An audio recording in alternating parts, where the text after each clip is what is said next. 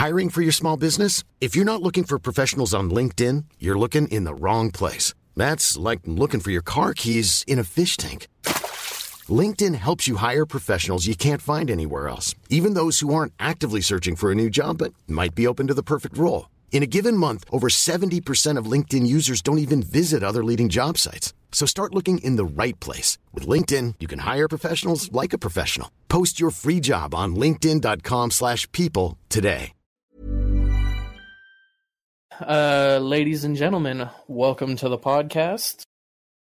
Today, we will be discussing the Lord's Caliber and what it is. Okay, so we're starting off there.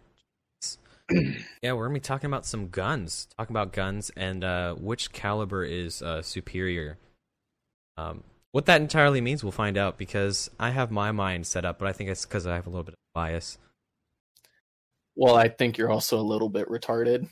We'll decide. We'll discuss I'm the kidding. podcast here. We shall decide. I already know, because you're a military man, you're going to say 5.56, right?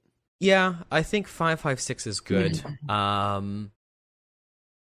think it's at that little point between around being too heavy, where if you have to carry a lot of it, it's not going to be that big of an issue. But 5.56 just has some good action when it actually hits something. I like me a little tumbling around. So, what do you think? What was your favorite caliber? First off, what's your favorite caliber to shoot?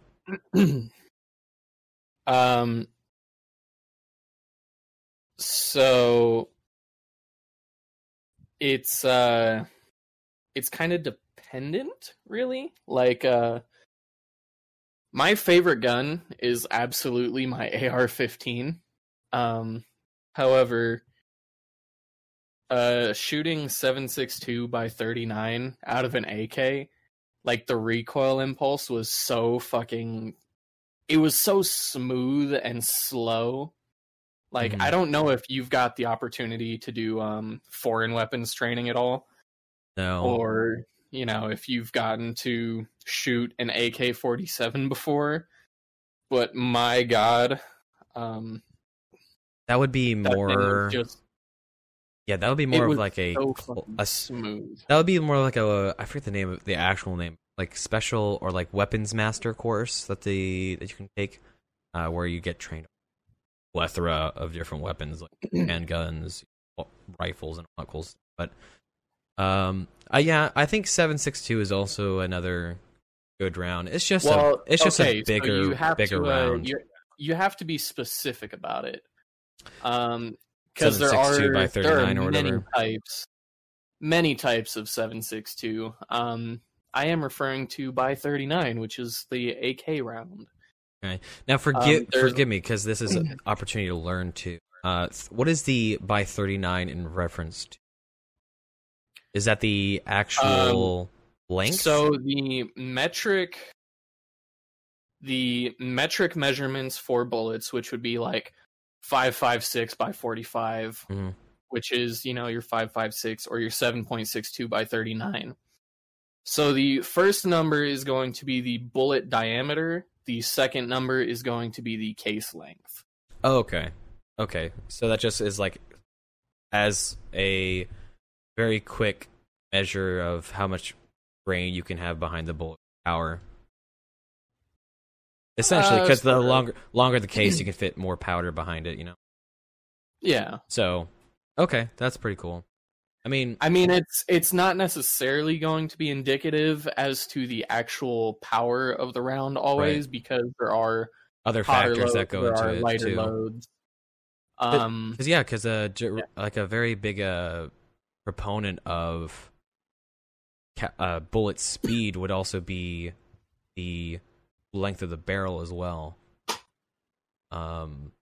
Yes, it absolutely would. If you shoot 7.62 by 51 out of a short barrel, it's actually no more effective than 7.62 by 39.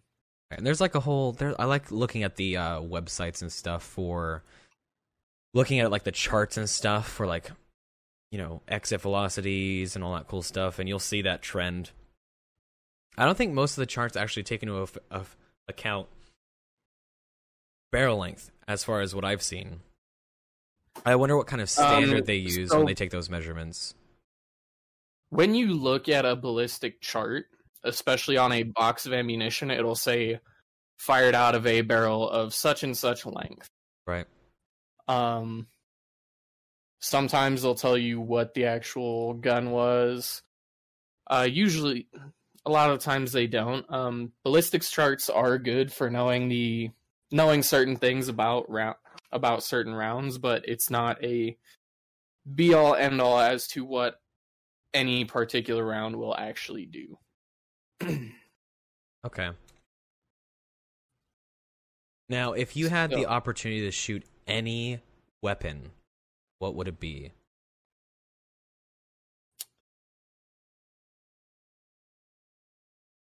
So are we talking any weapon that currently exists, or can I any weapon? Can I have exists. Something rigged? Can I have modifications done to a weapon? Yeah, if you want to go super specific on the specific modifications you do to a weapon that you already have shot, then yeah, the details would be good as well. Ooh, that's a tough question, because my heart says just an AR-15 with a giggle switch and a Magpul D60 drum mag, but my brain is telling me go a whole lot more epic with it and get a custom Serbu BFG-50 modified to have a giggle switch and a drum magazine. I have no idea what the hell a giggle switch is. Is that a super sensitive piece? What is that? No, a giggle switch is slang in the gun community for a full auto switch. Oh, okay. Yeah, for those of us who aren't in the military, where fully automatic is non-standard. A giggle switch where it makes you giggle. I want to take that because my M4 has automatic, and every weapon in there has automatic. I encourage you to call your fire selector, your automatic position on your fire selector, your giggle switch to your commanding officer. I think he would enjoy that. I think he would enjoy that a lot. Or your armorer, your small arms repair. I really love. I love hearing mortars go off. They have just this creepy when they're far away. They have this really ominous, fucking spooky boom in the distance, and you're just like, oh. That's big. That's big. Have you ever heard a MLRS go off? What the fuck is an MLRS? Multiple launch rocket system. Those rocket trucks with that have rectangle blocks. I know what you're talking about. Yeah. I have not. It is wild. It is wild. Heard it from across a mountain. I was on the other side of a mountain and we heard these roars, right? It just sounded like a roar. It sounded like if you were to watch a fucking fantasy movie and how they would make the dragon roar. It was wild. It was so spooky. And we found out later that there was a MLRS range going on. So they were shooting off live rounds and blowing who knows what up. It was so cool. Oh, actually, you know what? I would really want to shoot an MGL-40, the revolving grenade launcher that the Marines use. MGL-40. Ooh, yes. Yep. The South African grenade launcher that was adopted by the U.S. Marine Corps. I could stand by that. That seems really fun. Yeah, it's a 6-shot 40mm grenade launcher. Yeah, we had the only thing I've gotten close to that was the underbarrel M2. That was fun to shoot. Yeah, that was a lot of fun to shoot. Exactly the sound that they have in the movies and the video games. Yep, it's so awesome. I would want to shoot an M203, but I can buy one online. Oh.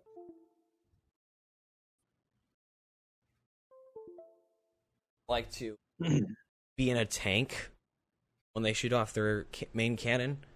Oh no. Oh, yes. I worked with a guy who was a tanker in an M1 Abrams, and he was telling me when they fire, those things rock straight back and point the fuck up. Like, I do not ever want to be inside or even remotely close to a firing tank, because I've seen how much dust fucking kicks up around those. That would fucking rattle your chest so hard. Let's talk more or less about like bullet technology. Talking like the metallurgy behind it, the different okay, types of you're going rounds into the boring part. You're going into the fucking boring part. How is depleted? We came here to discuss the Lord's caliber. How is depleted uranium? How are depleted uranium rounds boring? No, see, you're talking about like metallurgy and shit. That's well, like I only mean that as in like the different types of rounds that we have, like what they're made out of. I think that's a little bit different than metallurgy. Because are they truly, how would you say, like for your normal standard lead, is it 100% lead or is it mixed with something? Is it an alloy usually? I believe they do just use straight lead, I believe that comes from the tradition of back with black powder and muskets. Yeah. They would use a straight lead ball because they didn't have a lot of use for lead. I mean, shan't we forget the goddamn puckle gun?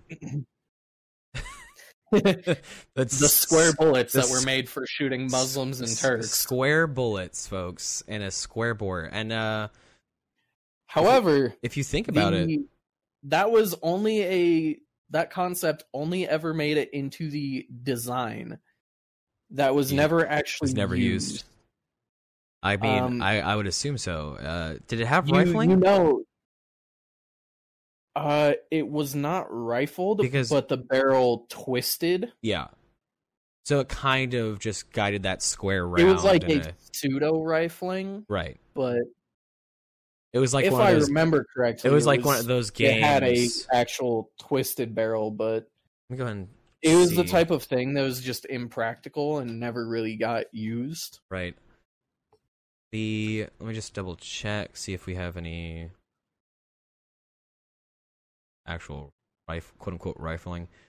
But I always thought that was funny, and that was kind of the change that guns had made. Really, that was when guns were, because the fire rate was significantly better than the other guns that were being used, right? The puckle gun was a very, very early machine gun. Yeah, it was like semi Gatling gun kind of deal. It had a revolver. I know it, if I remember correctly, it was a hand crank gun. Right. And it had a revolving cylinder, but it only had a single barrel, which would not be a Gatling gun, because on a Gatling gun, it has 6 barrels that will rotate. Yeah. And it fires when the barrel is in position, not something rotating to the barrel. Yeah. I think it's just I just thought it was cool. I would always like to fire a fucking cannon. That'd be so cool. Go with a solid, just sphere of metal, and just like, I don't know, shoot at it with shoot a wall with it or something. I don't know. You can actually get small cannons for not pretty too cheap. It's pretty cheap, huh? I think they're only a couple $100s for small. For like small cannons. What are your thoughts on the railgun? I think rail technology is never going to truly be adapted into a small arm. Yeah. I don't think there's no way. It's not feasible right now because it takes so much energy. Just the electricity requirements has to have it like as a permanent emplacement kind of thing. There's no way in hell you're gonna be able to get a railgun rifle that would have. I think that would have a similar capability to like our current railgun technology because it's just ridiculous. I just love the concept of just fucking throwing a bit of metal at many times the speed of sound at whatever you're trying to hit. It's just funny to me. It's just like we're gonna throw this very, very fast at whatever the hell we want to destroy. So I think currently we are at for the technology we have at the time, we're kind of at the pinnacle of small arms development. Okay. Like, how do you figure that? No gun is ever going to be substantially better than the M16 AR-15 platform that it's going to actually phase out that weapon.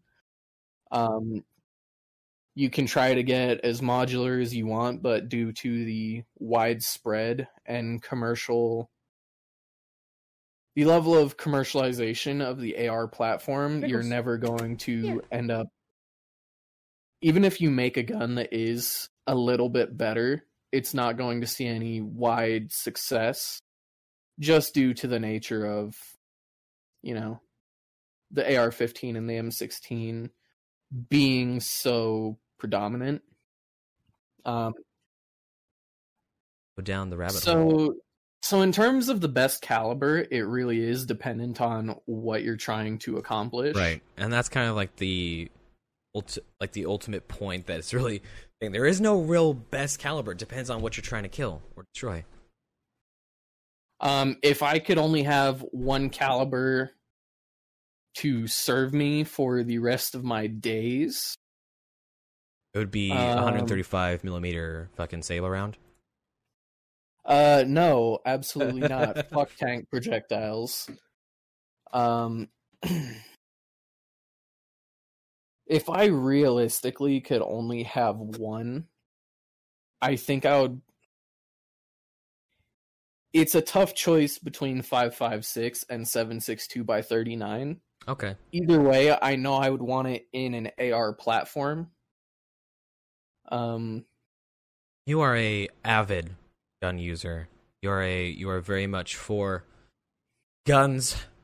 How do you think now on your side of the fence? What do you think? How do you think gun control is going? Like, are there things that you would change? What would you change with gun control? Are you talking on a California level, on a federal level? You could start with California and then go federal if you like. Well, I mean, okay, so how far am I allowed to go here? I would say, like, am I allowed to go total gun reform, or like if I could push for one thing? Go give us your one thing that you would want to change, and then you can go full. How would go full gun reform? So if I could change one thing, it would basically be any sort of assault weapons ban would just be it'd be out. Okay. No assault weapons bans. Because currently in California, I live under an assault weapons ban. However, I still have an AR-15. I have previously owned an AK-47 that was a piece of shit. It doesn't stop anyone from owning those types of weapons. It doesn't change the functionality of those weapons. It just makes them aesthetically retarded. Aesthetically bad. Oh, sorry. I forgot we're on stream. Oh yeah, you're right. I forgot too. Yeah, Twitch is weird. Yeah, but it wasn't to anyone. It wasn't directed to anyone. It was just directed to a gun. So. Yeah, no. California assault weapons regulations doesn't stop you from having any sort of weapon. It's not any sort of meaningful change. It's a feel-good legislation that amounts to nothing, and all it does is slightly upsets the ergonomics of my rifles. Do you think that the screening process for guns is adequate, or do you think it is lacking?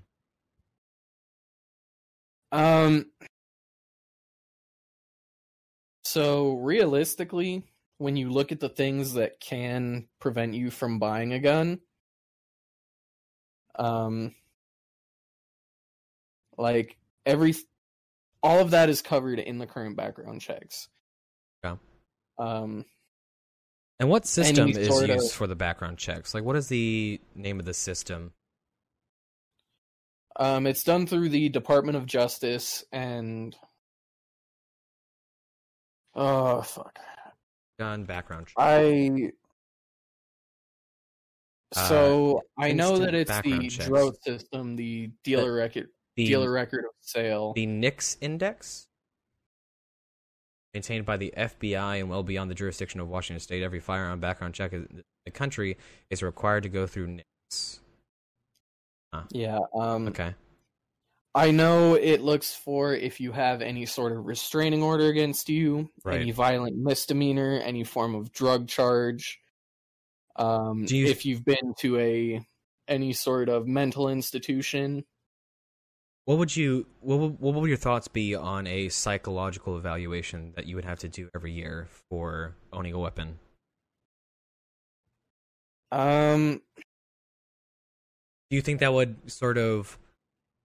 be more beneficial and be a good addition to the background checks, or do you think it would just be a hindrance? I mean, sure, to me it would definitely seem to slow the process, but it would be like a certification that would be renewed a yearly sort of thing if you are going to go purchase a new gun. Because I think the implementation of that would draw too much resources, as in like money, to have to do that every single year. Everyone who owns a weapon. What are your thoughts on that? A psychological evaluation. So it's good in practice. However, oftentimes people who are going to perpetrate bad things, they know they're not normal, and so they know to lie to a psychological evaluator. Right. And I'm sure that information is on how to do that is pretty easy to come by, especially on the internet. Like how to make sure you're not crazy when talking to a therapist. Yeah. But this is also not. I mean, I'm not saying that this would completely fix, like, you know, the quote unquote gun problem where people that have guns or are not supposed to have guns. Because, you know, it's just like the black market. You can get anything there. Like, you can... Yeah. It's not saying that this will prevent criminals from getting guns, but it's just another measure for letting the guns go out there in the system, I guess you can say. As far as where criminals get guns, as far as, like... I mean, is it appropriate to call it the black market? I don't know. But as far as where they get the guns, I don't know. Means. Right. Are they illegally manufactured? Are they stolen guns? Like, I would be interested to see the statistics on that. So my ultimate take on it is I think it's a good idea. However, once you've purchased your first gun, I don't think it should be necessary to continue to do psychological evaluations. Would you be more comfortable? Would I be more comfortable with what? Would you be more comfortable with it, or I should say comfortable? Would you be more approving of it being a semi-annual, so it'd be more or less like along like a 2 or 4 year span of time, to sort of break up the monotony of having to go every year, or do you think there should be a certificate of approval from a psychiatric evaluation saying that yes, this person is of sound mind to purchase a weapon, just a one-time deal? So I'm of the opinion that it should be a one-time deal, because once you've already purchased your first firearm, it becomes irrelevant after that. Right.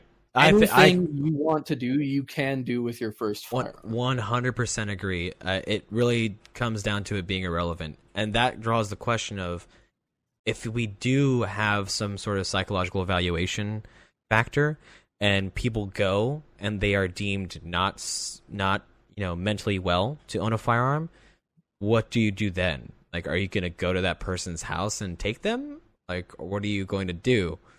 You know what I mean? So that draws a very good point of what's the steps after that do you take when someone comes back saying that is, not mentally fit to own a firearm. And it also... So, from what I'm gathering, you're kind of asking about, like, what if someone is 5150, they're deemed a threat to themselves or society, right? Right, sure. So, in that situation, I believe if they are a firearms owner, I believe their weapons are taken away. Because I know if you receive any sort of restraining order, your weapons are taken away. Yes, yeah. Or you are given the opportunity to transfer them to someone else. Because while I worked at a gun store, we did have that happen where someone did have a restraining order and they went to transfer their guns to someone else. Okay. So it's already kind of implemented in that situation when it comes to a law kind of thing. So someone has legal action taken against them. To my understanding, it is. Okay. But yeah, it's kind of also, it should be also said with that whole statement of, if that was to be implemented, what kind of standard would there be as far as mental stability when it comes to owning a firearm? I'm not a psychologist, exactly. So I don't really know. At the same time, psychology is not a hard science. Right. What would be, my things would be like, what are the signs? Like, should we go, like, if they are suicidal, if they show signs of homicide, if they're just a very angry person and talk poorly about work, or, those kind of things. But then again, very subjective kind of thing. So I would assume it's, so for example, when you go to become a concealed carry license holder, or when you join a police force, you have to undergo a psychological evaluation. Yeah. So I would assume that it would be held to that standard, and they don't just straight up ask you, do you feel like you need to kill somebody? It's very cut and dry, isn't it? Do you feel like you need to kill somebody? They ask a lot of more subtle questions. Exactly, yeah. Because they have to. Because if you ask a direct question, it would be too easy for them to say no. They ask you things like, do you love your parents? Have you ever had sex with an animal? Things like that. Okay. That's if I'm not mistaken, having sex with an animal is actually one of the questions. That's interesting. Yeah, they basically determine whether you are mentally sound. Mentally okay. Yeah, that's a whole thing about, because we have a new president, so I'm just sort of thinking about gun rights are going down. They're gonna go down the fucking toilet. Yeah, I think they're gonna be drastically changed. It's been a while since I actually looked on the website for what Biden's plans are as far as gun control or gun change, but it's gonna be a lot of taxes involved. If you want to keep them, which is interesting. And the whole concept of the gun buyback program is just ridiculous. It's just dumb. Yes, buy back the gun that you never owned in the first place. So, I think that's just an interesting concept that not many people are for, especially in the gun. Like, many people who have guns are not for that because to them it doesn't make sense. All for what? $200, even though you spent probably, like, they'll give you $200 for what? Like a AR-15? Yeah. Like, come on now. Like, really? It's not even worth it. Not even worth it. Gun buyback would have been nice for my broken AK-47 that I wanted to get rid of. I ended up selling it to a friend of mine for like $100 because it was just a completely non-functional, broken piece of shit gun. Which is weird, because I have heard the exact opposite about AK-47s. Like, you dump them in the mud, and apparently they still work. You don't dump an AK-47 in the mud. You can put an AK-47 in sand. That's about it. If you get any sort of, like, mud or rock in an AK-47, that's a fucking myth. If you get anything like substantial into the action of an AK-47 that it can't crush or will slow the action, it will kill the gun. What do you think is the most reliable gun on the market today? So it depends on very little jams, very little malfunctions, that sort of thing.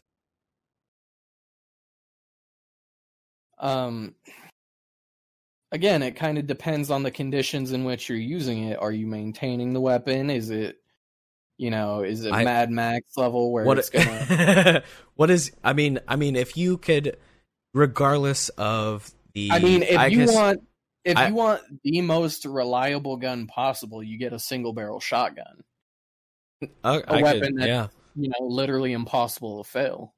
I think another criteria is like you can put it on a shelf or in a safe and not have to worry about it, and be 99% sure that when you take it and use it, it'll be fine.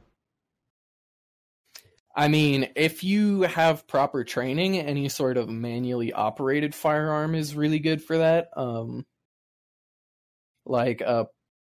If you practice with it and you train out any sort of user error, any sort of pump action or lever action firearm will be really good, assuming you don't incur spring compression damage. Right. A revolver operates completely mechanically. Yeah. The inside of revolvers are more complicated than you would actually think. They can fail, they can break, and when they break, when a revolver is broken, they're just fancy. A lot of the time, they're just done. They're just expensive paperweights at that point. Yes. The cylinders on revolvers can be damaged very easily, especially if you're a jackass with them and do the thing where you flip the cylinder, or where you shake the gun and slam the cylinder into it. Oh, yeah. That's not good. That sounds very guilty of you, Brandon. Have you been fucking with your revolver like that? No. I'm very respectful of my revolver.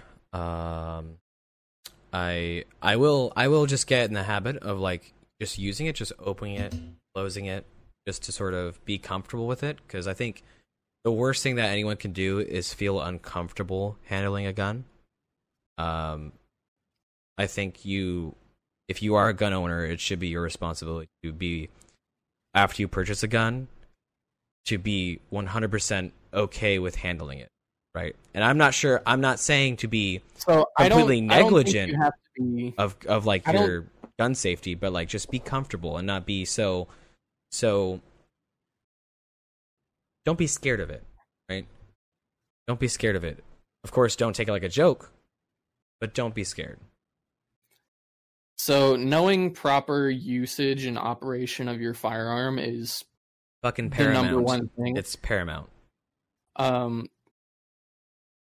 Everybody thinks it's so simple to use a gun, it's so easy to use a gun, but when I worked at the gun shop and I had to do safe handling demonstrations with people, you don't know how many people I saw put a bullet in a magazine backwards, or couldn't figure out how to chamber a round, didn't know how to use a magazine, didn't know what the fuck a magazine was, didn't understand their safeties at all. I would like to, you can dive into some more stories about your time at the gun shop, because I mean, it was pretty mundane. Yeah, I mean, I imagine, I know, so especially in the recent years, there's been a huge influx in gun ownership, right? Many people are going to buy guns.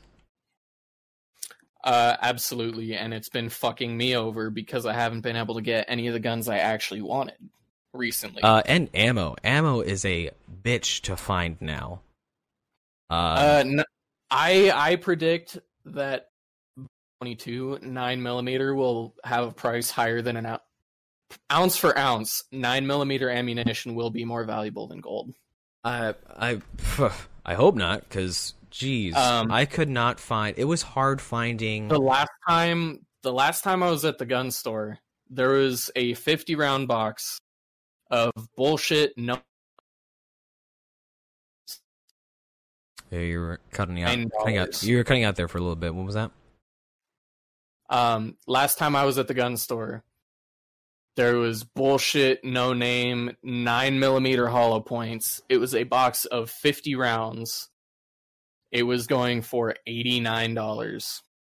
Yeah, I know for a fact that when I went to my local gun store, they had to put a sign out of their shop, and of course they had the whole limited people inside. So the sign served to get people out of line if they knew that they couldn't get the shit that they wanted.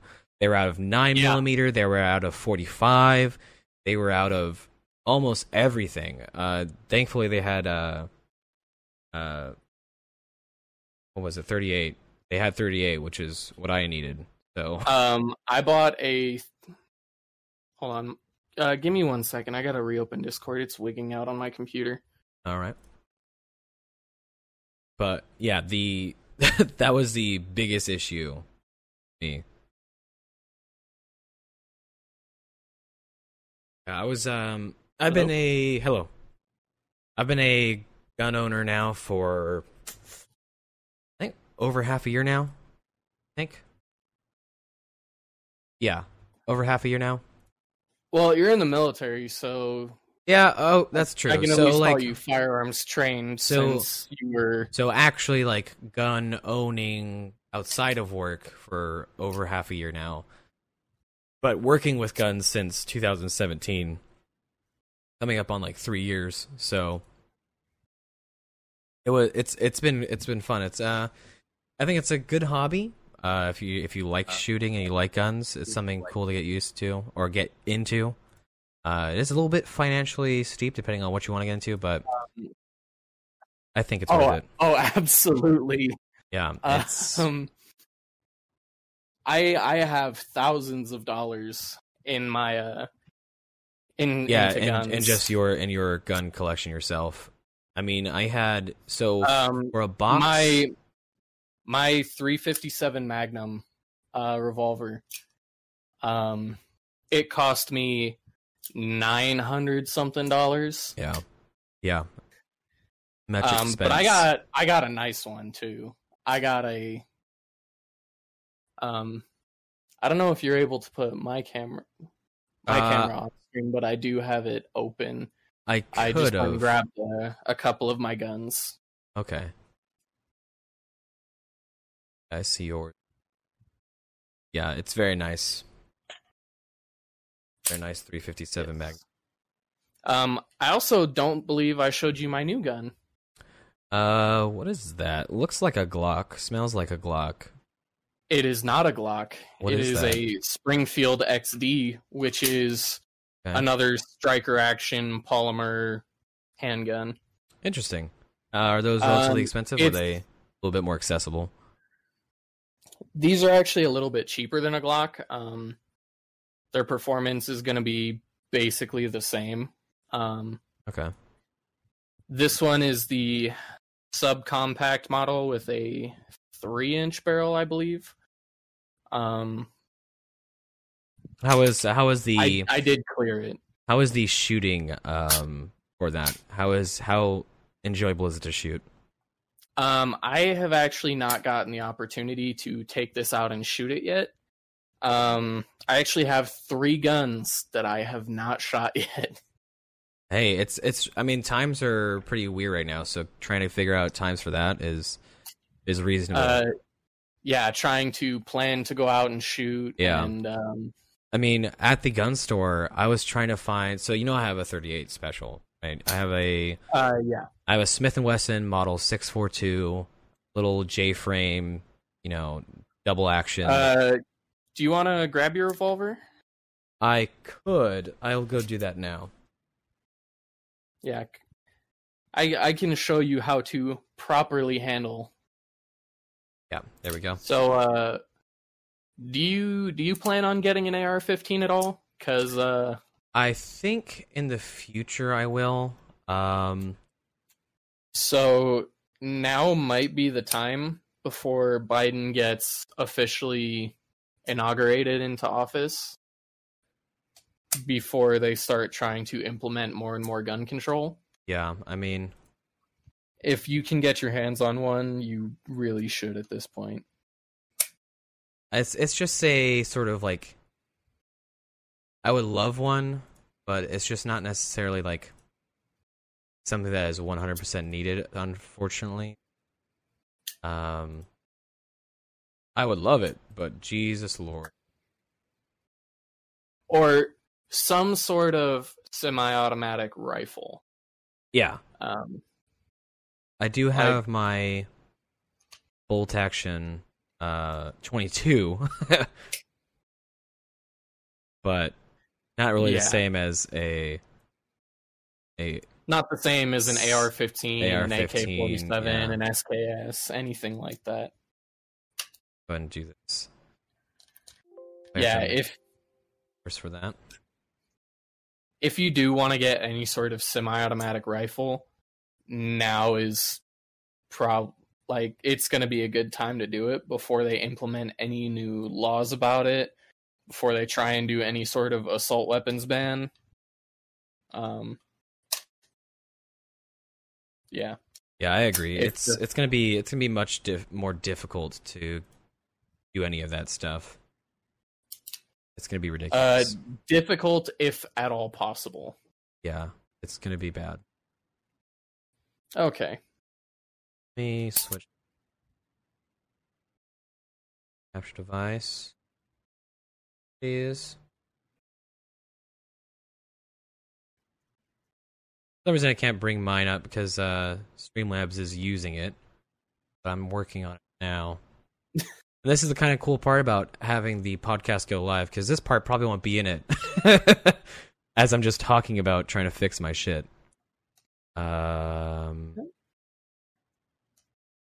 Back. Makeup. Put on a little makeup. Grab a... Wait, fuck. What? God damn it. I can't remember the line. Oh. I just goes to fade away the shake-up. There we go. Georgia. Okay. That's not working. Table! So we'll just go back. It's fine. I'll be here. I'll need to figure that out because that's annoying. Very deeply aggravating. But yeah, so this is the... I basically just wanted to show you some revolver handling techniques. This is... like proper ways to do it. Model 640. Based on, or mostly held by many gun people as the best self-defense gun on the market. Yeah, that's...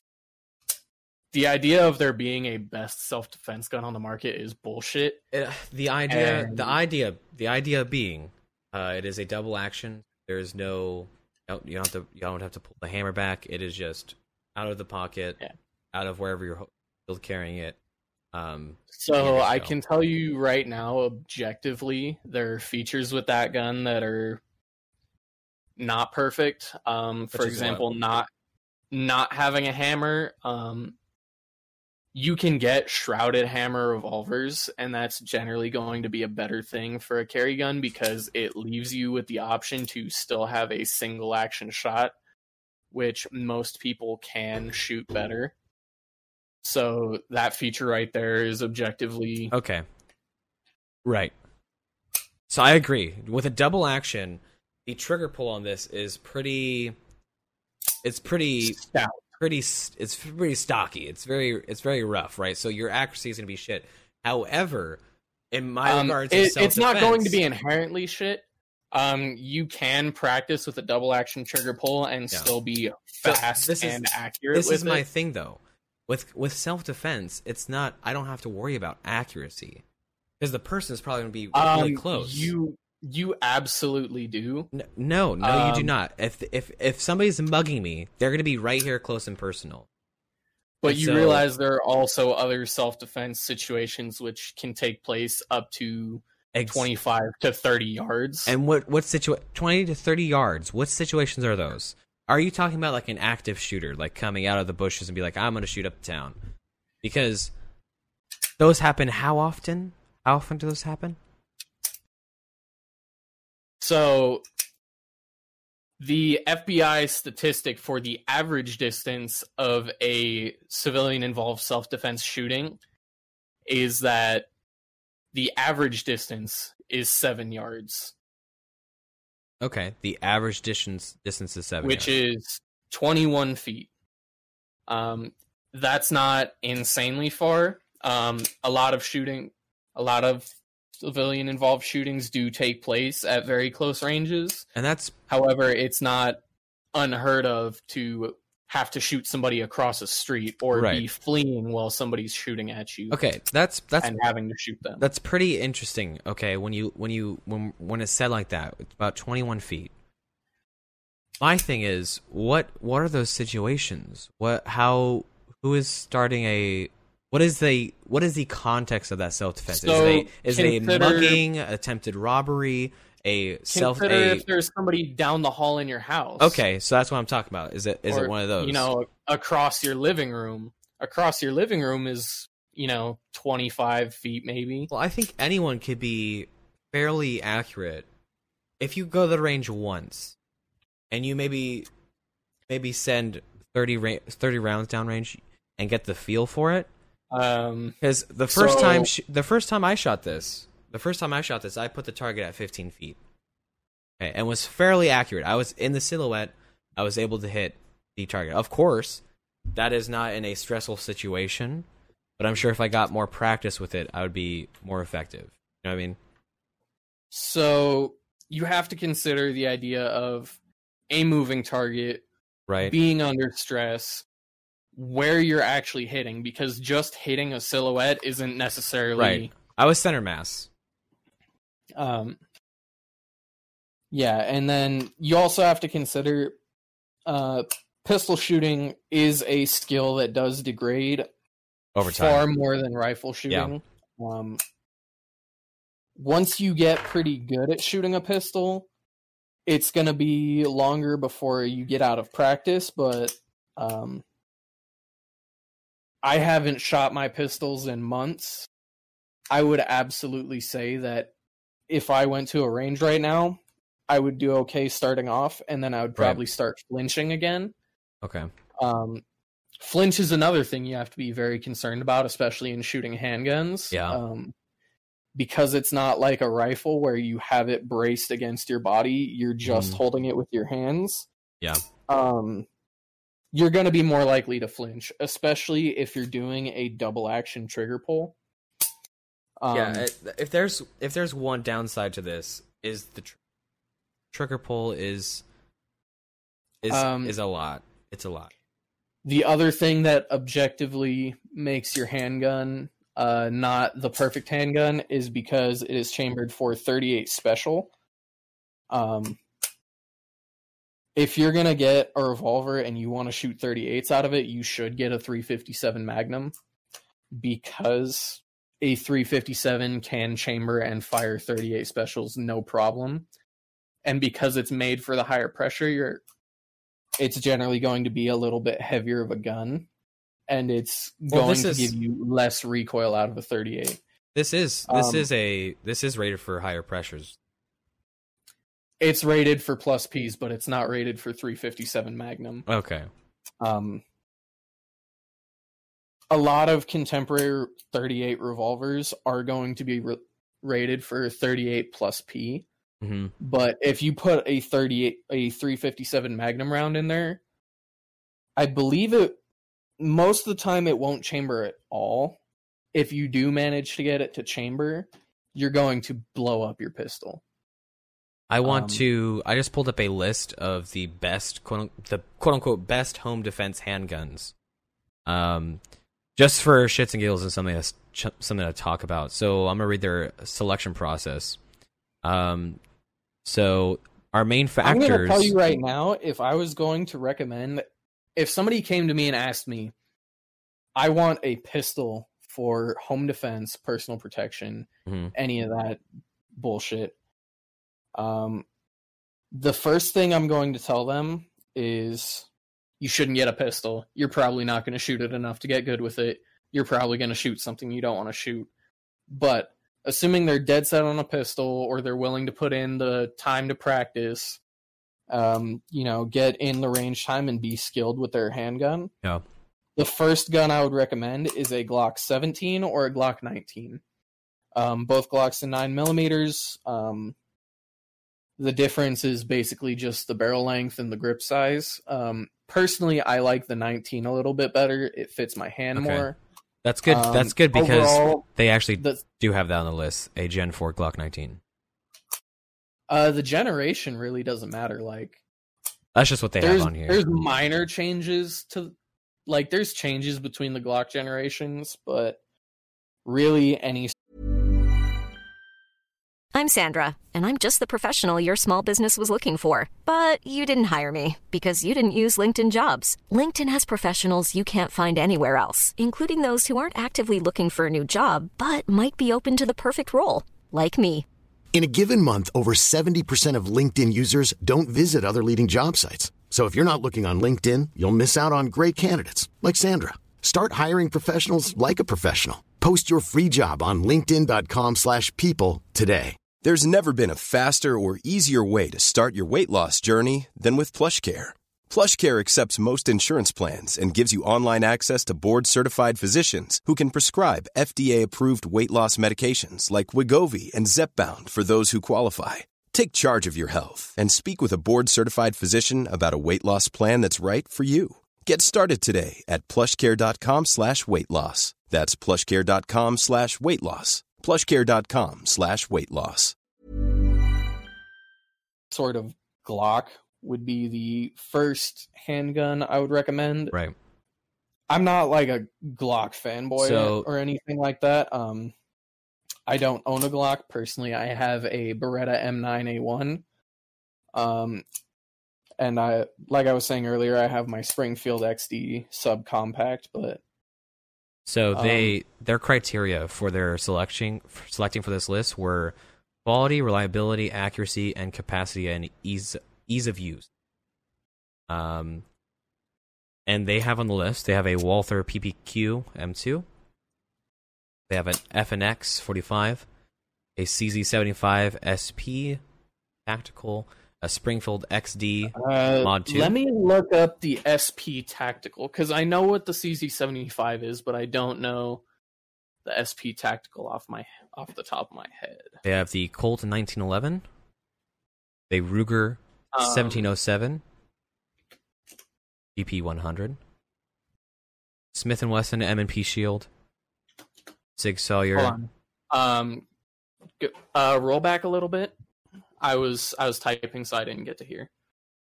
Yeah, so we had the Walther PPK. You were looking up the CZ75 SP. Okay, so the SP01 Tactical is just a CZ with an accessory rail on it. Okay. Yeah, the Springfield XD Mod 2, Colt 1911, Ruger 1707 GP100, Smith & Wesson M&P Shield, Sig Sauer Mark 25, P226. So the M&P Shield, I'm going to contest right now. That is a very slim gun. It doesn't have a very good grip. It has a very short barrel. The Smith & Wesson M&P, I think, is fine, but the Shield, I would not say is a good gun. Well, it's a good gun for carry. It's not a bad gun by any means. Mm-hmm. However, the slide release on that gun is fucking atrocious. The barrel is shorter. If you get that gun in a 40 caliber, it's gonna snap like a motherfucker. Like, the recoil impulse on that gun in 9mm is not great. Because it's such a small gun with a short barrel, so you're not optimal powder burn. Yeah, you have to deal with the brunt of that energy. Any sort of good home defense gun, any sort of good home defense handgun is not going to be a subcompact. the only time I would recommend a subcompact is for carry. Otherwise, I would recommend getting a full-size service pistol, or, you know, even something oversized like a Mark 23. Right. I'm also going to contend, as much as I am a 1911 stan, it's not going to be the best gun for any situation where you're... As much as I love the 1911, as much as I love the 45, if you get home invaded, right, and there's, you know, if there's 4 dudes rushing into your house and you only have, you know, let's be really optimistic here. Let's say you have the higher capacity 1911 magazines at 8 shots, and let's say you do +1. You know, you leave your 1911 sitting there with the round in the chamber, safety on, and you decide, okay, I'm gonna put 1 more bullet in the magazine. That's 9 shots. Yeah. You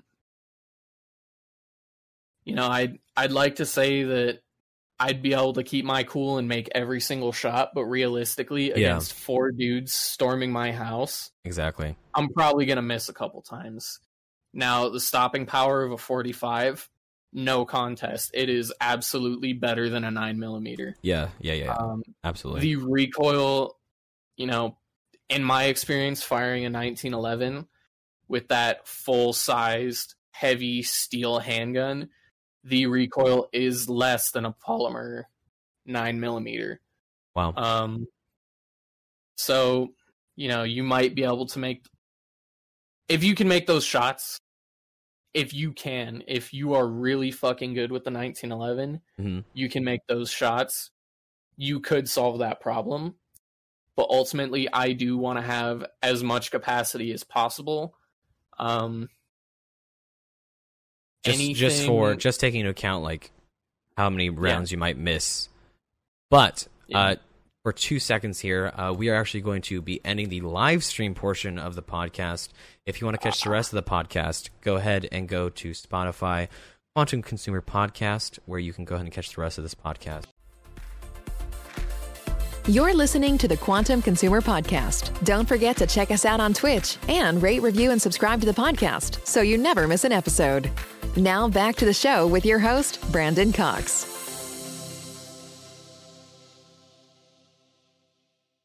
All right. We're continuing the recording from here. Yeah, so we're continuing now. I'm just recording just normally. So welcome, Quantum Consumer Podcast listeners. We are in the non-Twitch portion, so we are now in the exclusive portion of the podcast, which is exclusive for our Spotify listeners. So, of course, you can always just hop on from Twitch and just join us here. But we were continuing our conversation about this list that was made for the self-defense or home defense guns. I just got finished pissing off 1911 stands. As much as I love the 1911, I can recognize, like, as a combat pistol, the thing that's really holding it back is the fact that it has a single stack magazine of 45 ACP. I've seen double stack 1911s. I'm not completely sure as to the upper capacity of those, but right. I also know the grips are absurdly large on those. Well, I find interesting that of all these weapons that you have that are on here, you have 2, notably the Glock 19 and the Beretta M9. I do not have a Glock 19. I would recommend a Glock 19. Pardon me. You're right. You said that you didn't have a Glock 19, but you do have a Beretta M9. And don't you have the Springfield XD? That's the gun I was just showing you a little bit ago. I do have a Springfield XD9 subcompact. Okay, so just a different model.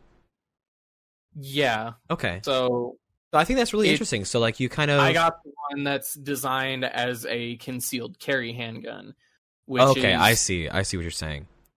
So I would use a concealed carry handgun for concealed carry. I would never use a concealed carry handgun for home defense unless that's the first thing I had access to. Are you trying to get your concealed carry? I want to at some point. I have not begun that process yet. I don't know how that is going in California, but I could tell you up here in the West that the wait list is long. I have my appointment. I did this November, and I had to make an appointment out to March. The wait list is kind of long everywhere. What I'm gonna say is, if you have a local police station, try to file it through them. That's exactly what I did.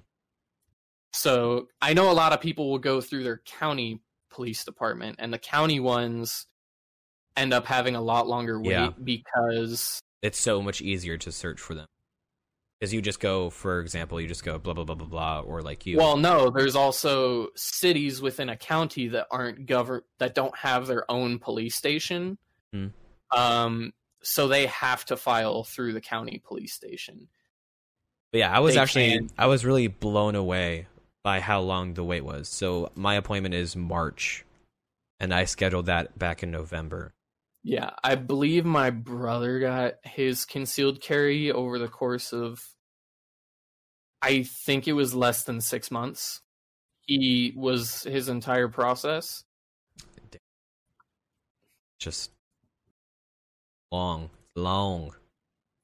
And well, it's long, but then you consider for the longest time, people were saying it takes 2 years to get your concealed carry. It's just the sheer weight, really. It's not even like there's any like time limit. It's just how many people are wanting to get those things.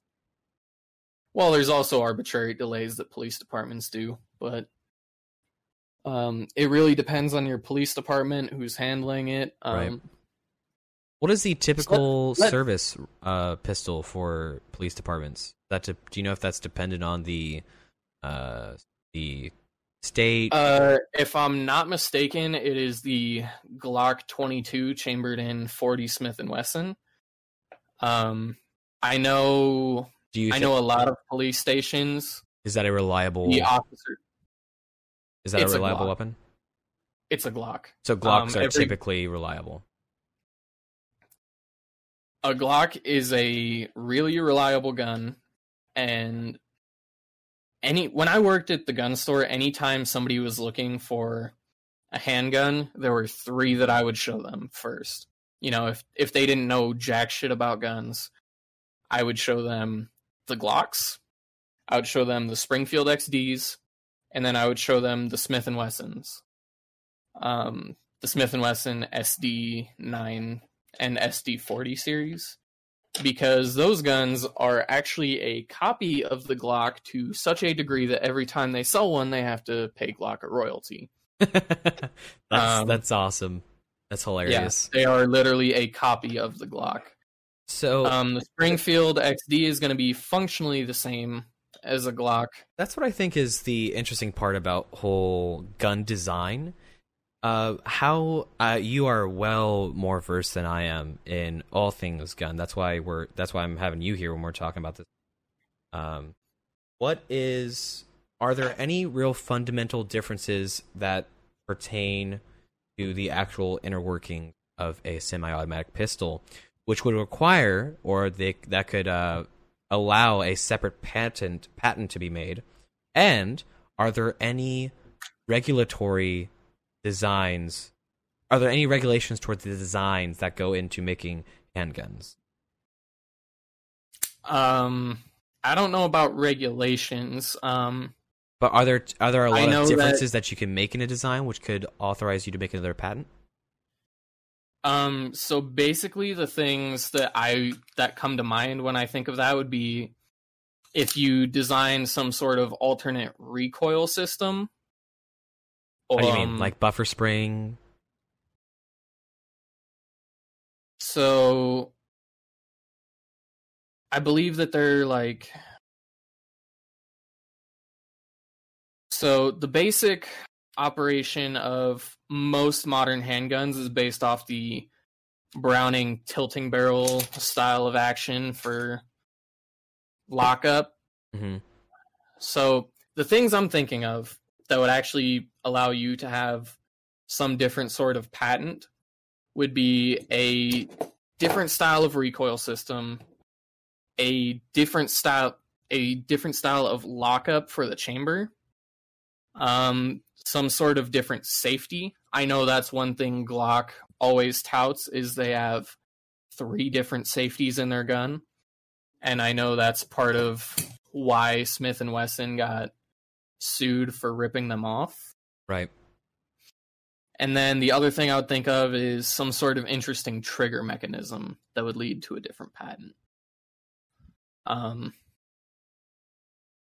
am by no means a gun designer. I don't. Would you ever try to be? Would you ever like? Have you ever have you had the desire to like just like make a 3D mock-up of a gun design that you think would be cool? Oh, absolutely. I've actually thought about. So I've thought about like shotgun design a lot, and things that could be done differently with shotgun design. Mechanically, would you say shotguns are the more simpler of weapons out there? It kind of depends. If you're referring to manually operated shotguns, like a pump action shotgun, like bare simple. A regular pump action shotgun, they are the simplest of designs. The design basically goes back to, pump action shotguns really haven't changed since the Winchester 1887. That was the trench gun, right? Or is the trench gun was a pump action, wasn't it? Yes, it was. World War II, and we had other nations crying, saying it was not fun. It was actually World War I that gave it the reputation as a trench gun, and that was World War I, where the Germans bitched about it being a coward. What was it? They called it a weapon unbefitting of a soldier, I believe. You mean because it kicked ass too much? It was so simple to use; it required no skill. We made the same claims about flamethrowers, and there was actually a brief spat between the Germans and Americans where the Germans said, if we find any soldiers who have shotguns or shotgun ammunition on them, they will be immediately executed for unfairness in war. And America basically turned around and said, okay, we're going to do the same thing to anybody with a flamethrower. Because we used flamethrowers in Vietnam. That's interesting how that changed. I don't believe we actually used flamethrowers in Vietnam. I know we made use of aerial napalm strikes. No, so we did that. We did that as well. We also used... I believe the M2 last saw service in Korea. Really? I believe so. Yeah, I could have sworn we used... it did get used in Vietnam. Okay. I take that back. So yeah, I just did a quick Google search. So that's interesting how that ideology would have changed. Now we're using it.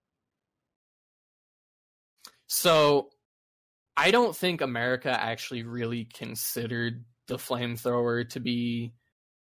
I don't think they were really bitching about it the same way that the Germans were bitching about shotgun usage. I think it really just boiled down to the Germans were being bitchy, so we said, well, fuck you, we're going to do the same thing to these guys then. Right, because they were threatening to, they were threatening to execute people who had surrendered, POWs who had shotguns. That's kind of the interesting thing if you think about it, how differently the nations had their ideology on what the soldier was, and like the U.S. wanted to make things bare simple, it seemed, which is why the trench gun was a thing. So you have to remember, World War I was the first modern war, right? By all stretches. At the beginning of World War I, there was still use of cavalry. They still believed there was use for the bayonet. Yeah. There definitely was. They thought that there were going to be, ranks of soldiers still marching out onto a field and firing at each other out in the open. And instead you had ranks of trenches. they believed there was going to be combat taking place out to 2,000 meters, which is just completely unrealistic. Well, it did happen, but in a real modern conflict, the idea of shooting somebody 2,000 meters away is a complete joke. Well, I mean, I forget what weapon they had. They had a remarkably accurate rifle at the time. What I remember, at least, of course, I'm not really of a history buff in that time period, but they did have a weapon that was. Did they have the Garand around that time? No. Was that World War II? The M1 Garand was created in the 1930s. Okay, so I want to say bit after 1932. It's kind of crazy to think that my great-grandmother... Go ahead. It's kind of crazy to think that my great-grandmother was born shortly after the end of World War One. I think that's wild. And we actually have a family picture of her with her parents, and it's so wild to see the style that they had. Everyone was wearing a top hat. It was like really crazy to see that, and to see my great grandmother as a child, and to think that like a couple years before that, World War One was going on. I just love getting halfway through an explanation and the conversation just completely changing fucking directions every time. That was a side tangent, but as you were saying, so yeah, believe it or not, most of the old World War One and World War II bolt action rifles, yeah, while you would get some that were supremely accurate, by realistic standards, they were rifles that were made to shoot accurately and consistently out to about just due to the machining technology available at the time and the lack of precision that they were able to achieve at the time, the guns were maybe good out to 400 yards realistically. And like that's crazy because it was a war of attrition. Everyone was in trenches. Yeah, well, when you think about the realities of World War One, so much of the combat didn't even take place with firearms. It was with bombardments. I'm talking about infantry combat. Even most infantry combat, especially in like trench raids, it wasn't done with, like, people, a lot of the times will think about it with a bolt action rifle, and then, once you're out of ammo for that, you switch to your bayonet. No, these trenches weren't like the big 30-foot trenches that you see in like video games and stuff. They were, they were a ditch where if you stood up, it maybe came up to, your mid-chest. And that was very much an issue. A lot of the frontline trenches were very small, and you were spending a lot of time sitting in mud. And when you would get into those trenches, they were very narrow as well. It was a horrible environment. What would end up happening, it absolutely was. But what would end up happening when it came to actual combat is people found that their rifles were too big. They couldn't maneuver it in a trench. If you came into my trench with a rifle, I could beat you with my fist, because all I had to do was close a very short gap. Yeah. Once I can get my hand on your rifle, you've lost the fight. Yeah, because you're going to try and maintain control of your rifle. Meanwhile, I can, if I'm holding your rifle with my left hand, I can just go to town on your face right there while you're trying to get your rifle out of my hand. Or stab somebody with a knife. Yeah. I can stab you with a knife, brass knuckles. The iconic trench knife was a knife that would be used in an ice pick type grip with brass knuckles on it, so you could punch somebody, drag the blade across their face, stab them. World War One was also an extremely bloody war. The casualties were just incredible. And on December 18th, 1916, the Battle of Verdun, 550,000 casualties for the French and 450,000 for the it's 1 million people, 1 million that have died. That's just wild. Yeah, so if anybody got into your trench, it really came down to hand-to-hand combat, and then occasionally there were people who had handguns, whether they owned that handgun themselves, or they were an officer, or their family sent them that gun. If I had to choose a gun to fight in World War I, it would be an artillery Luger, which is basically just a longer version of a P08 Luger with a snail drum magazine on it. I believe it's a 32-round drum that they ended up using for the MP-18, the world's first submachine gun, which came around at the end of the First World War. Well, I mean, shan't we forget the use of chlorine gas by the Germans during that time period? Yeah. So, like, there was many different factors that went into the casualties, whether it be actual gun fights or hand-to-hand combat. But, I mean, of course, I'm looking here, the casualties for chlorine gas was killed more than 1,000 French and Algerian soldiers while wounding approximately 4,000 more. So it wasn't necessarily devastating. It was another tactic, because the chlorine gas was heavier than air, so it would just sit and linger in the trenches.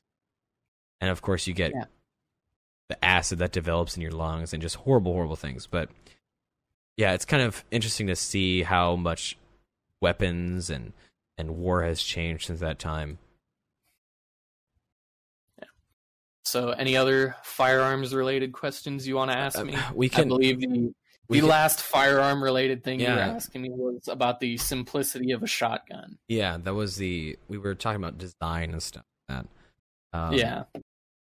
I think we can sort of dive into anything else you want to talk about. We can kind of stick on the same topic of warfare, if you want. But so my knowledge of warfare ends up being a lot more general than my knowledge of firearms themselves. Right. I make no claim to be a firearm expert, but I do think I have a fair amount of knowledge in that area. Albert Einstein, with that lovely equation, gave us a really big boom. Albert Einstein actually didn't come up with it. 90% of what he did was plagiarize, and then he would make a small addition to the work of others and then claim their work as his own. And fun fact, he was never actually consulted at all for the Manhattan Project and had no hand in the development of the nuclear absolutely. Of the nuclear bomb. Yeah, he didn't actually, but he gave us the idea of the use of atoms or mass force, that kind of.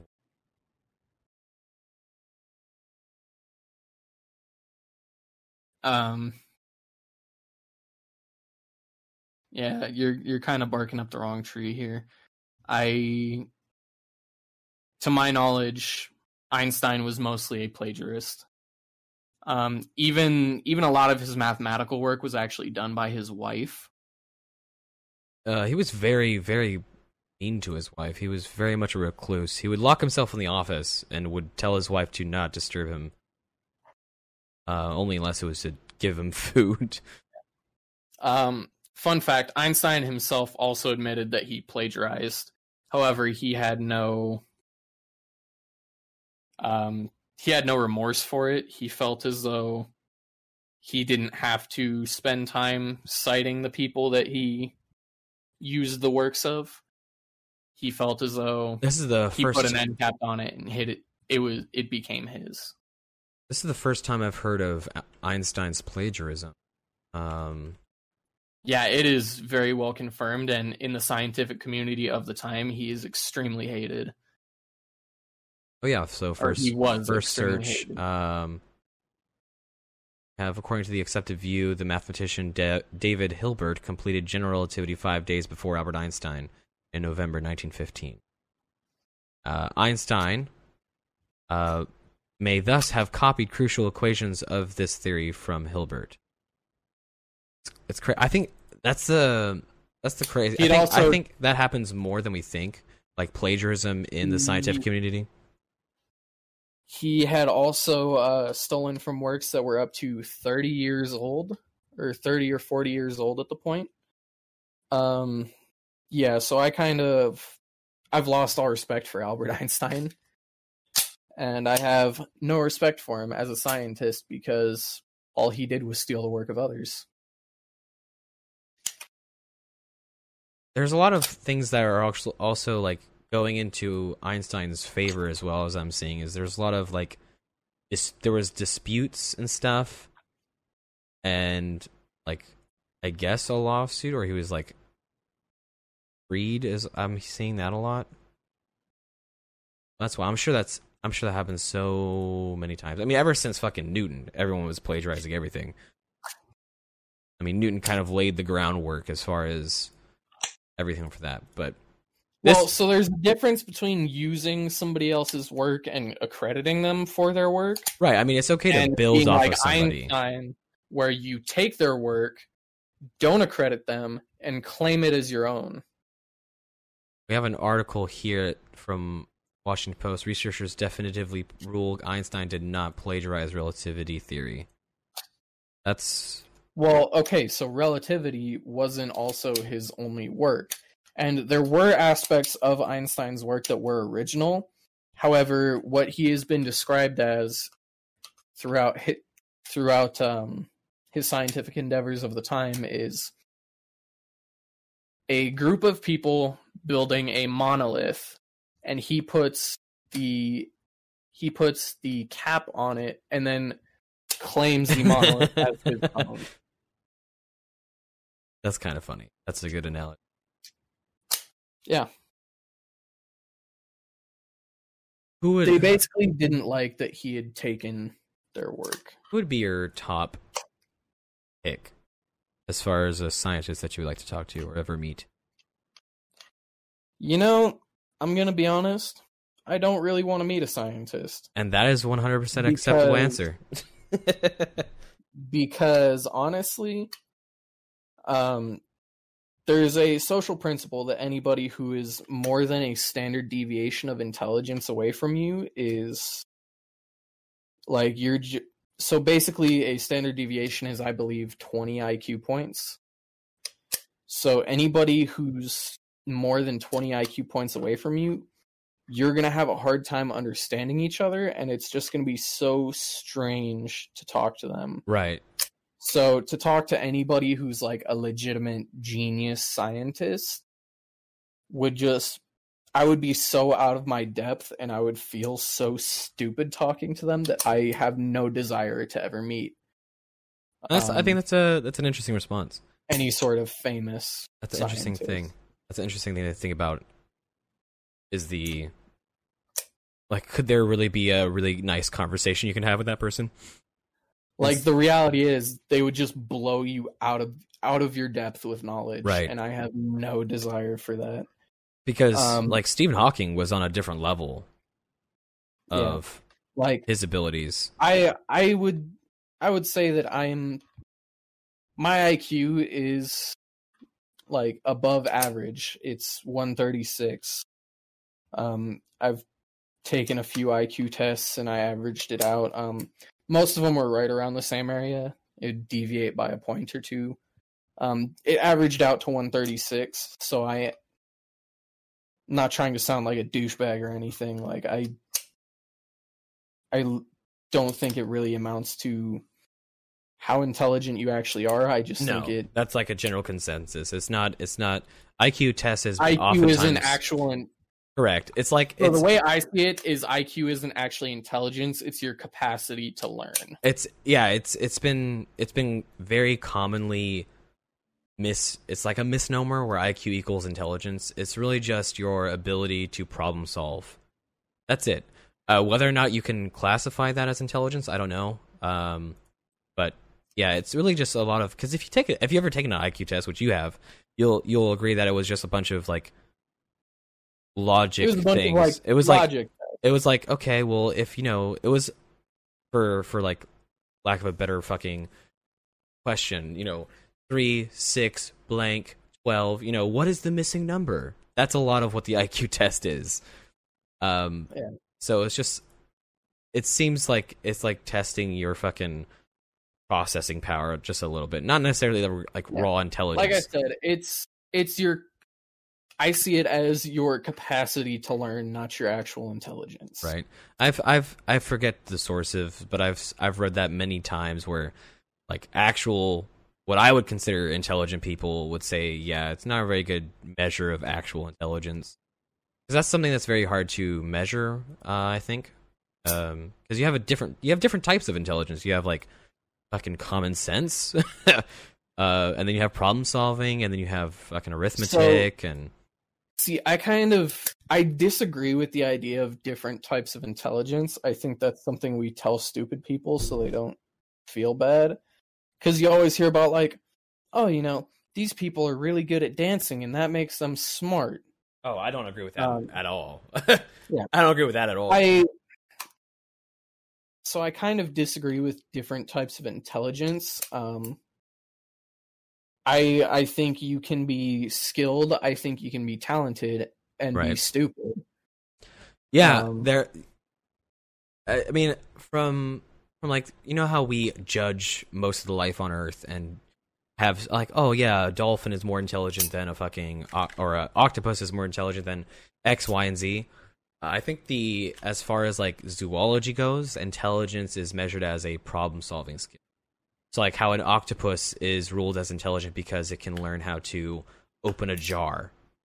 That is what rules it as an intelligent creature. As far as like judging on how other humans are intelligent or not, I have no idea.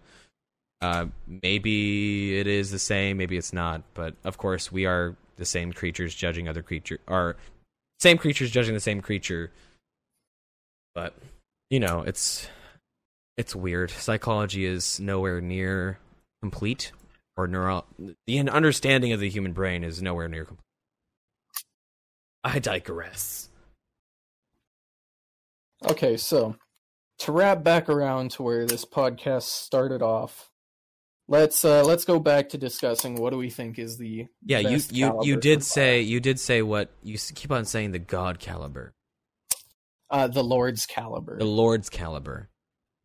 It's sort of like the Lord's chosen, So if Jesus were to go to a gun store, if instead of people, God had calibers, right? Which one would be his?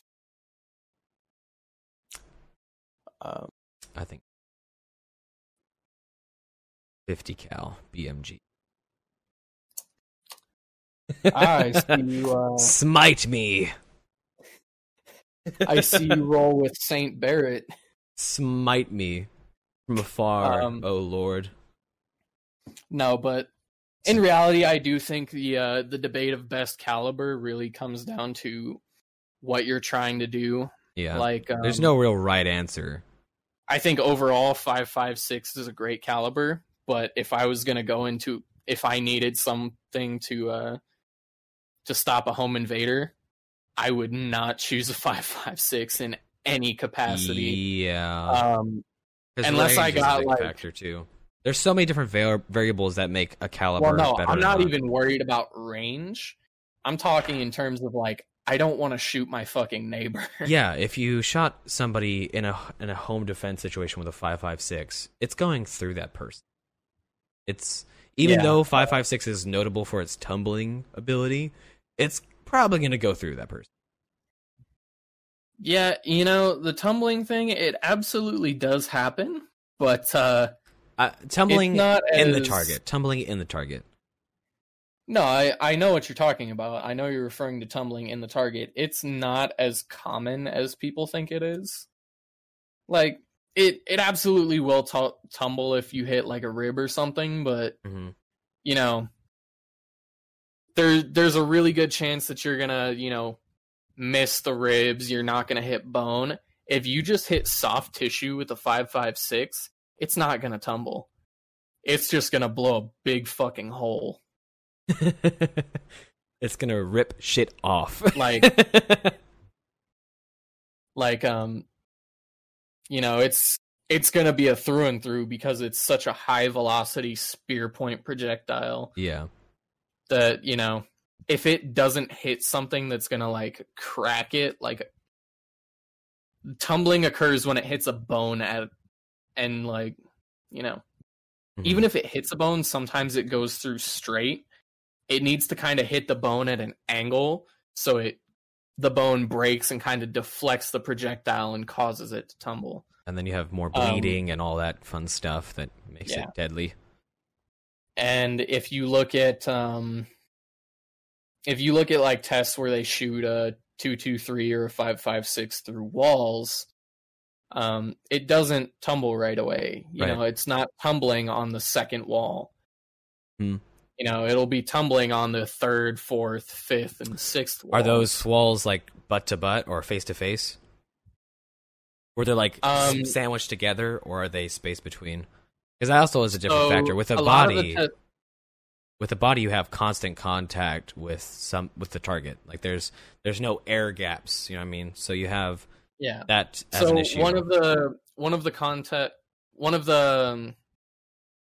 One of the things I've seen is a guy takes his AR-15, he puts some soda bottles in front of a bunch of walls that are double-sided walls, although they've taken out any studs and they don't have insulation in there. Right.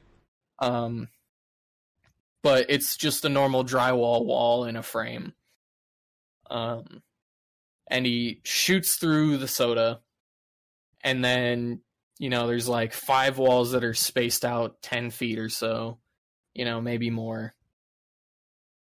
Okay. And, you know, it goes through the soda, goes through the, and they build one of the walls as like an exterior wall. So they have, you know, like exterior house materials on there, because you don't make the outside of your house out of drywall. Or what is it called? Spackling or something like that? Yeah. The weird concrete mix shit that you smear on. Well, so the way he built it was it's one of the ones that looks more like shingles almost. Oh, okay. Yeah, you know what I'm talking about. Yeah, I know what you're talking about. Yeah. So he shoots through that. He shoots through the jug. It goes through the exterior wall like nothing. It goes, you know, through the interior layer of that like nothing. Goes through the next 2 layers of wall like nothing. It gets to the next set of walls, and that's where it's beginning to tumble, and you see the sideways impact hole. At that point, it's slowed down enough to where it's going to feel those walls a little bit more. It's not even necessarily that it slowed down, it deflected, because the projectile did kind of, like, the position of where it's hitting the walls shifted as well. Have you seen those videos of bullet impacts on like sheet metal with like insane slow motion? I've watched videos of bullets hitting a lot of things. It's crazy. It's pretty wild. I myself have shot subsonic 22s at a cookie sheet, and they failed to penetrate it at like 25 yards. And it dropped worse than an airsoft gun would. You said it was what? 22? A subsonic 22. Okay. So like, not 22 so long rifle. Well, no, it was 22. It was 22 long rifle. Really? Okay. It's 22 long rifle subsonic ammunition. It's just the mix of powder that they have in there or something. Well, there's different ways to make subsonic ammunition. You can decrease the powder charge. You can use a heavier bullet. Whatever. You know, you can do both. But these were really slow 22s. I think they were moving about 500 something feet per second. And at a distance of like 25 to 30 yards, I was having to aim about a foot above a cookie sheet to get it to actually impact. Like, I was having to lob it at, you know, maybe 30 yards and it wasn't even going through the cookie sheet. Jesus. Yeah, and this wasn't like some crazy, super high, super expensive cookie sheet. This was an old one that had been used for years, and it was made of cheap, shitty metal. Right. It probably cost you $2 at a store. I love just having the ability to just shoot shit, just whatever you want.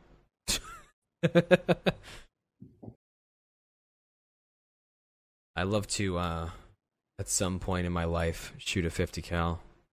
Well, I actually have had the opportunity, and it's fun. I mean, like a 50 cal, like Barrett or something. Yeah, you got to shoot the Modus, the gun that I believe has had a longer service life than anything else in the world at this point. It is a very fun time. But we have been... Podcast is now about 1 hour 30 minutes, almost 2 hours now. I think we'll go ahead and close up here. It has been excellent to have you on the podcast. Yeah, I'd love to do more gun-related episodes. Yeah, you can do gun-related, or we can do just talking about. Typically, we'll do some like. Occasionally, when it provides itself, we'll do like current news and shit like that. But those are typically the more boring parts. Brennan, I am a slut for talking about guns. So I know. So yeah, once you get me going, yeah, we'll definitely have more of those discussions. But yeah, if you are joining us on Spotify, we are on Spotify. We record the episodes live on Twitch. The Twitch is The Immortal 312. That is The Immortal 312. TheImmortal 312. Check us out on Twitch so you can catch us live for the live interaction between the audience and the QC team. We also have a Discord so you can get notified about future Twitch streams when we are recording QCP episodes. And we are just ultimately trying to have a good time bringing knowledge to everyone else. So if you would like to have any closing notes?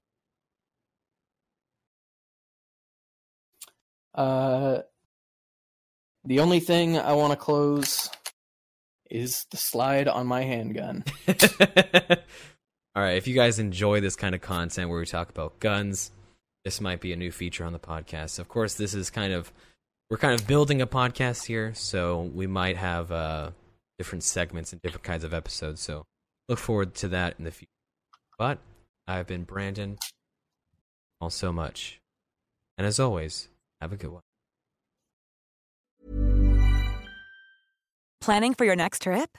Elevate your travel style with Quince. Quince has all the jet-setting essentials you'll want for your next getaway, like European linen, premium luggage options, buttery soft Italian leather bags, and so much more. And is all priced at 50 to 80% less than similar brands. Plus, Quince only works with factories that use safe and ethical manufacturing practices. Pack your bags with high-quality essentials you'll be wearing for vacations to come with Quince. Go to quince.com/pack for free shipping and 365-day returns.